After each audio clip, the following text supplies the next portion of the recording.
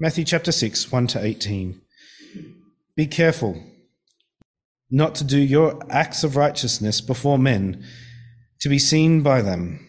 If you do, you will have no reward from your Father in heaven. So when you give to the needy, do not announce it with trumpets, as the hypocrites do in the synagogues and on the streets, to be honored by men. I tell you the truth, they have received their reward in full. But when you give to the needy, do not let your left hand know what your right hand is doing, so that your giving may be in secret. Then your Father, who sees what is done in secret, will reward you. And when you pray, do not be like the hypocrites, for they love to pray standing in synagogues and standing on the corners to be seen by men. I tell you the truth, they have received the reward in full. But when you pray, go into your room and close the door and pray to your Father who is unseen. Then your Father, who sees what is done in secret, will reward you. And when you pray, do not keep babbling like pagans, for they think they will be heard because of their many words. Do not be like them, for your Father knows what you need before you ask him. This then is how you should pray. Our Father in heaven, hallowed be your name. Your kingdom come, your will be done on earth as it is in heaven. Give us today our daily bread. Forgive us our debts, as we also have forgiven our debtors. And lead us not into temptation, but deliver us from the evil one. For if you forgive men when they sin against you, your heavenly Father will also forgive you. But if you do not forgive men their sins, your Father will not forgive your sins. When you fast, do not look somber as the hypocrites do, for they disfigure their faces to show men they are fasting. I tell you the truth, they have received their reward in full. But when you fast, put oil on your head and wash your face, so that it will not be obvious to men that you are fasting, but only to your Father who is unseen. And your Father who sees what is done in secret will reward you. Here ends the reading. Morning, everyone. Let's pray. Gracious Father, as we turn to your word, we pray that you would be with us, help us, open our eyes. Let us see, hear, bring to us what we need to notice, what we need to change. Encourage us, strengthen us, renew our trust in you, and keep me from error, we pray. In Jesus' name, amen. The Sermon on the Mount, as we have been seeing, is a long sermon. It's the first of 5 discourses in Matthew's Gospel, which is long speeches, apparently, when I looked it up, as I told you. And we're trying to see how this fits into Matthew's Gospel. In particular, you're going to be wondering why I haven't said more when I don't say more. So we're looking how all this fits. And so we're doing the Lord's Prayer today. Did you hear that? The Lord's Prayer. The Lord's Prayer deserves probably a sermon series on its own. I'm not doing that today. But we just want to see how this fits in. What does this mean for first century Israel? What is Jesus saying to his audience? How are they hearing it? How should they respond? And how does that affect us as we are given the privilege of hearing it? As we saw in chapter 5, verse 1, the audience, the crowds are in the background, but the main audience is the disciples. They are the new Israel, which he has called out. He's just, in chapter 4, called them, and they have come. And so as he speaks to them, we realise that he is speaking to them, but that the crowds are around, and by the time we get to the end of chapter 7, verse 28, they are astonished. This light has dawned in this darkness, and this speech is a good part, and perhaps the first part, of what that means for Jesus as light in the darkness of this world. But he is speaking to his new Israelites, and he's talking about what it means to be in relationship with the Father who has sent him and called them.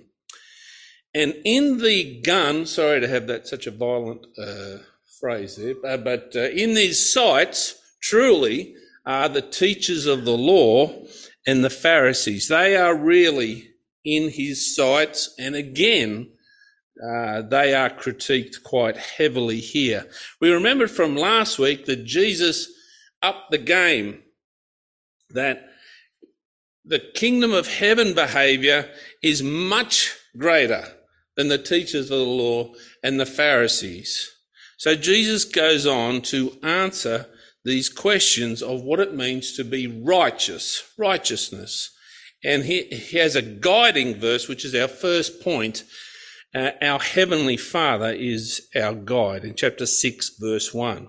Be careful not to do your acts of righteousness before people to be seen by them. If you do, you will have no reward from your Father in heaven.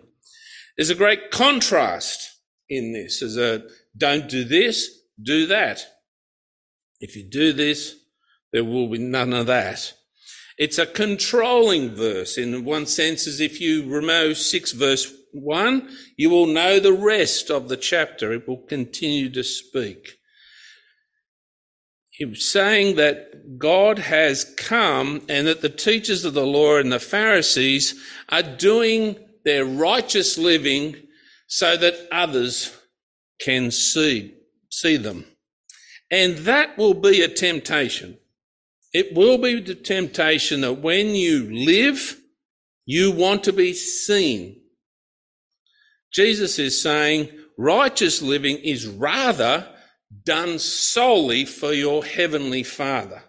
The kingdom is coming. The kingdom has come. Remember, to repent, or the kingdom of God is near. The kingdom of heaven is near. And Jesus is making plain what it means to live in this apocalyptic time. Remember we said, forget Arnold Schwarzenegger or any other pattern you've got for apocalyptic. Apocalyptic means revealed. Revelation, the last book, means revealed. And that's what Jesus is saying. He's saying he's speaking the revelation, the revealing will of his heavenly Father. It's as if the clouds have parted and in comes this voice. And he's calling out the Pharisees and the teachers of the law. In fact, the word hypocrite is used 3 times in this section, and that's pretty tough stuff. If you want to jump to chapter 23, you will find that they get a big wallop there. Anyone have a definition of wallop? Wallop. You know what a wallop is? Yes. They get a big whack. Anyway, essentially, they are aware of looking good on the outside. You remember the favourite phrase that we all use every now and then, whitewashed tombs. What did that mean? They looked good on the outside, they were whitewashed, they looked great, but inside they were dead. Pretty harsh and pretty scathing. Matthew's gospel has this in a particular focus, this thing. But anyway, he goes on to say, be careful, he says, to not do your acts of righteousness before others, to be seen by them. If you do, you will have no reward from your Father in heaven. And so he gives 3 areas of an example, as an example. Firstly, giving, from verses 2 to 4. I get very cynical when I hear companies promoting their good works. You know, those ones where the banner is above them and they're running this, or they're doing that, or they've built this, or they're running this program. And I always wonder why I know. My cynicism, I think, is wrong, and I try to correct my attitudes. I'm fairly judgmental myself. I'm a minister, so that's what we do. We tend to judge people a lot. So I'm fairly judgmental, and I try not to judge them. But companies seem to make sure that we all know when they do charitable works. Are we having any Arnott's biscuits later, do you think, after tea? Are we having Arnott's biscuits? Do we like Arnott's biscuits? Have you heard of Arnott's? Well, remember in the day, the founder, you might not know, the founder of Arnott's was very well known for his work of giving and doing things. He was a man who sat in a church on a Sunday and actually taught Sunday school for 27 years. William Arnott, I think his name was. He was a superintendent of that Sunday school, a little church in Maitland, a Methodist church, I think, for 20-something years. Did anyone know that his company was involved in these acts of generosity? Not really. No. You knew, but you know because they're the stories that have came out now. Yeah, Sayos, that's right. Sayos were part of it.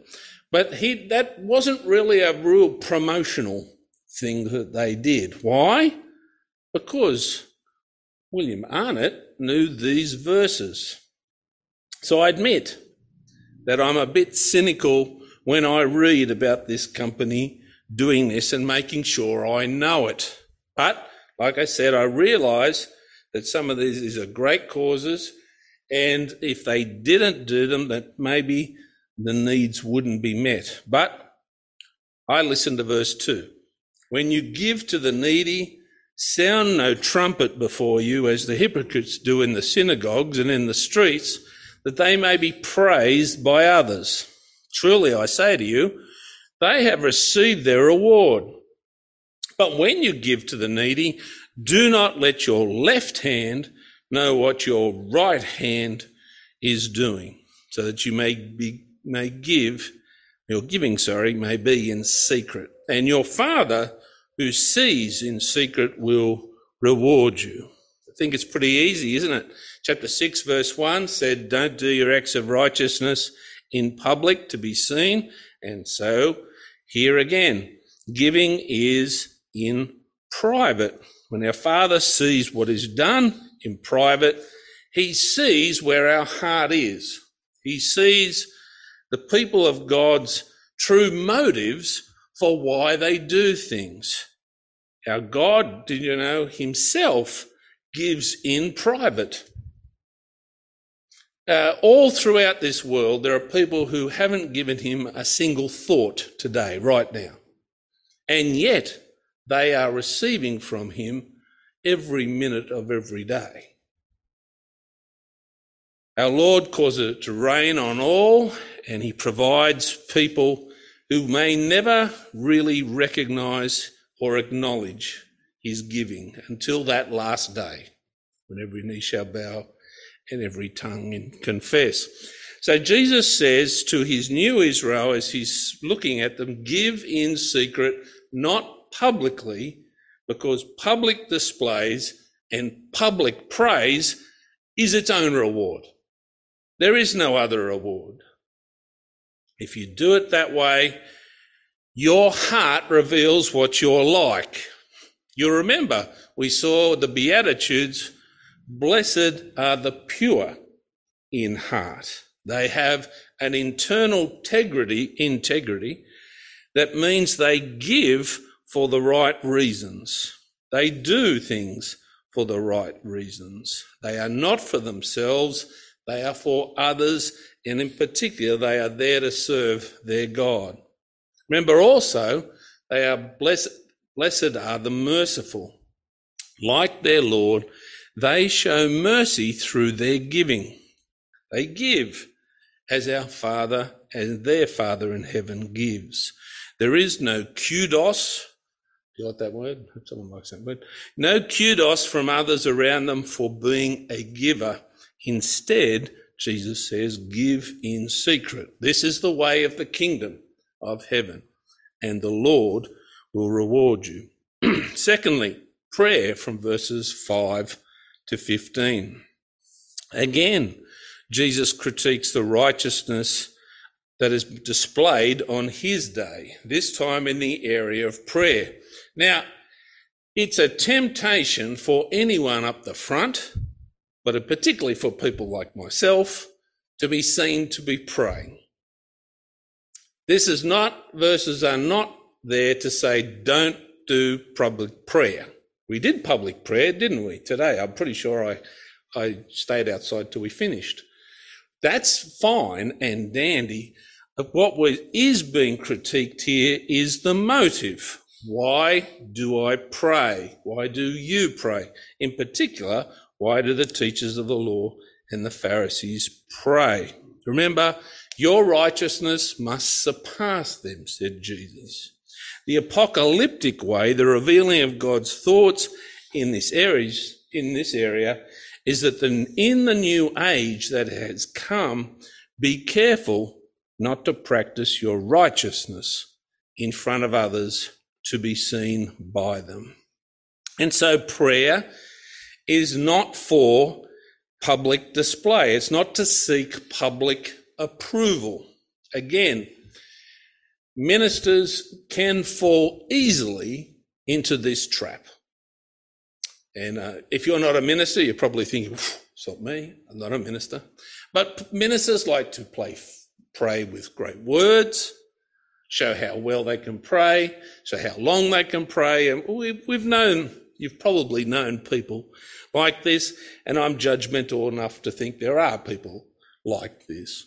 It's a temptation for me. It's a temptation for everyone that anyone should seek public approval. You will get a bit of it when you pray in a group with people perhaps you don't know so well. Certainly I do. Ministers do it. If I was to sit in a group with a bunch of ministers and I didn't pray, then I have to live with what that person and that person and that person and that person thinks of me. And I'm tempted to think things of them when they don't pray or how they pray. Our hearts can be not right. Even the best of us, and certainly me as well. Jesus says, when you pray, verse 5, you must not be like the hypocrites, for they love to stand and pray in the synagogues and at the street corners, that they may be seen by others. So you see what's happening.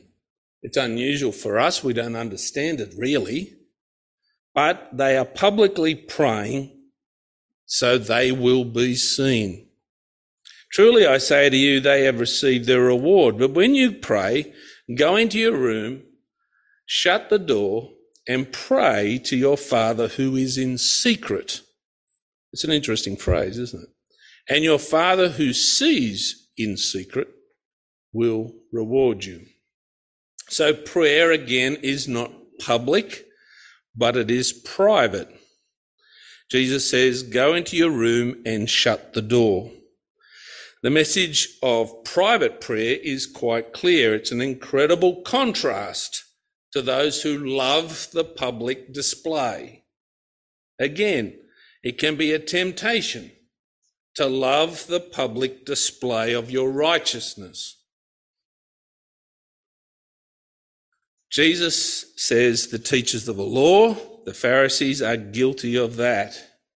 They pray so that everyone can see them. Jesus critiques also the Gentile practice of lots of empty phrases and words. Verse 7, when you pray, do not heap up empty phrases, as the Gentiles do, for they think they will be heard for their many words. Do not be like them, for your Father knows what you need before you ask him. Humility is important. Blessed, Jesus said, blessed are the meek. The kingdom of heaven values are people who don't do things to be seen. Rather, they are people of internal integrity who will do. What you do in private, and hence the shut the door idea, I think the only reason Jesus says this is because it's incredible contrast between the public and shut your door and do in secret. Of course, what you do in secret does reveal where your heart is, doesn't it? When we pray, when no one else knows I pray, when I'm not sitting in a group where other people can hear me pray, when I pray at home by myself or with myself, maybe in the car, etc., it shows who I am. It shows who you are. Jesus says, do not be like those who love the outward proclamation of who they are, rather love those who inwardly do things in secret because their Father knows in secret. They are people who are meek. They are people who aren't piling up impressive words and putting phrases together to impress others and God, but particularly others. They're not using empty phrases. The Gentiles love to repeat and babble and do things again and again and again and hit microphones. They do those sort of things. He's saying just simple words. People ask me, how do I pray? What does Jesus say? Jesus says, well, you don't need fancy words. You don't need to be able to write great sentences. You don't need to be able to look good or sound good because your Father in heaven already knows, doesn't he, what you want. So praying comes from that heart where blessed are the poor in spirit. They know that they need their God, that everything they need in life comes from him. They know that they are not worthy, but they know that God is good. Their Lord in heaven loves them, and they pray.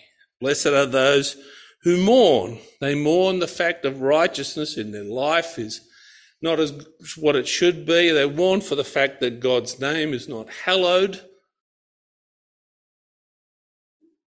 They are people who want God's name glorified. And so Jesus gives us a model prayer, a practice. It's an example for people to do. Doing things, Jesus says, like this. Pray then like this. Our Father in heaven, hallowed be your name. Your kingdom come. Your will be done on earth as it is in heaven. Give us this day our daily bread and forgive us our debts as we are also have forgiven our debtors. Lead us not into temptation, but deliver us from evil. Not many words, not repeated over again and again. The prayer is simple and it is focused. And it is focused on the coming kingdom of heaven and its values and asking, Lord, bring them. May your kingdom come. By the way, the ending you noticed of the Lord's Prayer is not there. Did you notice that we say? And the ending is? Thine is the kingdom, the power and the glory forever and ever. Amen. Yes, that's it. It's not, you realise that in the Bible, your Bible, behind it is a scientific process of putting together what is the most accurate. It's not just things that have been copied or made up or whatever. It's actually comparing texts from different traditions, and believe you, God's word has gone everywhere. And so the copies that we have of these things go from all different regions and different times.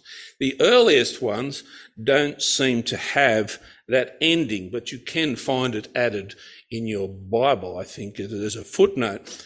But just to reassure you, have you heard of the document, the Didache? Didache, and I have no idea if I'm pronouncing it correctly. It's a 90 AD document, so that's pre the end of the first century. It has the long ending. It is a book full of quite a bit about worship and how we do things in the church, and it also has the Lord's Prayer. So in 90 AD, Christians were using the Lord's Prayer with that longer ending. So don't get too worried about that. It seems reasonable that it's to be used. Why do we pray? Jesus says we pray because it reveals our hearts, which are in secret. We pray in simple ways because God knows our hearts. We pray because it emphasises what we want to happen. Hallowed be your name. It echoes the phrase of the prophet Ezekiel, which is why we read that other reading. It's asking for the Lord to act, for his kingdom come.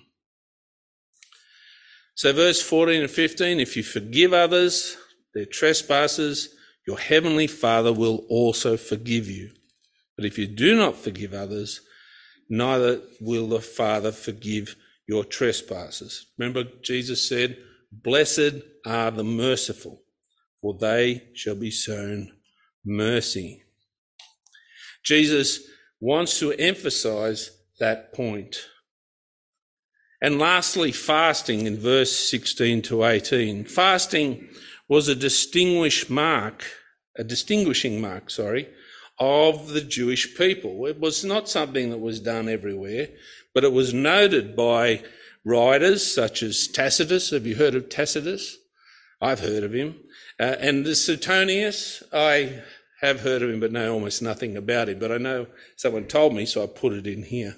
They both tell us about how the Jews practice fasting. It's strange for the time, and they make note of it. Jesus is just saying it also should be done in secret, because if you want people to see how righteous you are, how pious you are, one of the other things you could do is make sure you know I'm fasting. I had a friend once, and we were out, and I said to him, have this. Why don't you have a piece of this? I can't remember where it was. Have of this. And he'd say, no, I don't want it. I don't know why it was, but I got very insistive. I said, have one. Might have said again, have one. I don't know. Anyway, eventually I forced him. He said, I'm fasting. And I forced him to fast. And he was so annoyed because he was trying to hide it.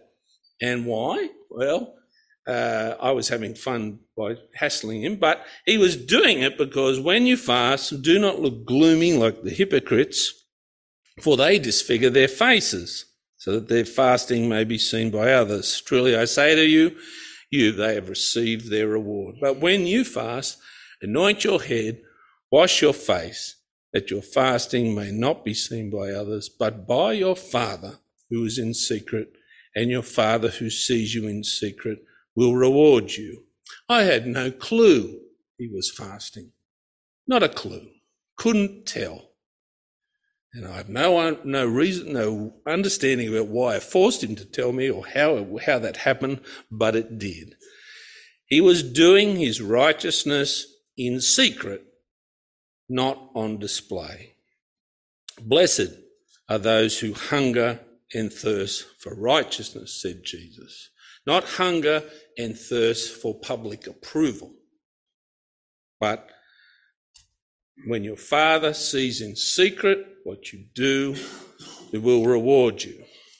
Jesus has these series of contrasts, which in the end are all about your heart and what it is like. Your public display of your piety, of your religiousness, or your holiness is of little interest to him. And in fact, if you do so, you will have received your reward. Jesus is saying, make sure your heart is right. For your righteousness needs to be better than anyone who says they are holy. In this end time, which we now live, as Jesus has pulled us into his kingdom, our hearts are his, and all that we do comes from praise and worship and service of him and not others. Whether it be giving, prayer, and of course fasting, which I haven't got a lot to say on. Let's pray. Gracious Father, we thank you for this teaching today. We thank you that Jesus came that we might know you. Thank you that you revealed to us by your Spirit what you are like, that your word tells us and shows us and gives us clear instruction on how we please you and can please you. Thank you, Father, that you know our hearts. We pray our hearts might be right before you. Please forgive us when our hearts have not been right and aren't right. Please help us to change. Please lead us in ways that please you. Lord, we want to please you. We want to please you and to do what you ask us to do. Lord, we pray that we might do all that we might serve you out of our hearts. Help us to be people of prayer. Help us to be people who give. Help us be people who serve your kingdom in all that we do and say purely from the heart that knows and serves our Lord and Saviour. In Jesus' name we pray. Amen.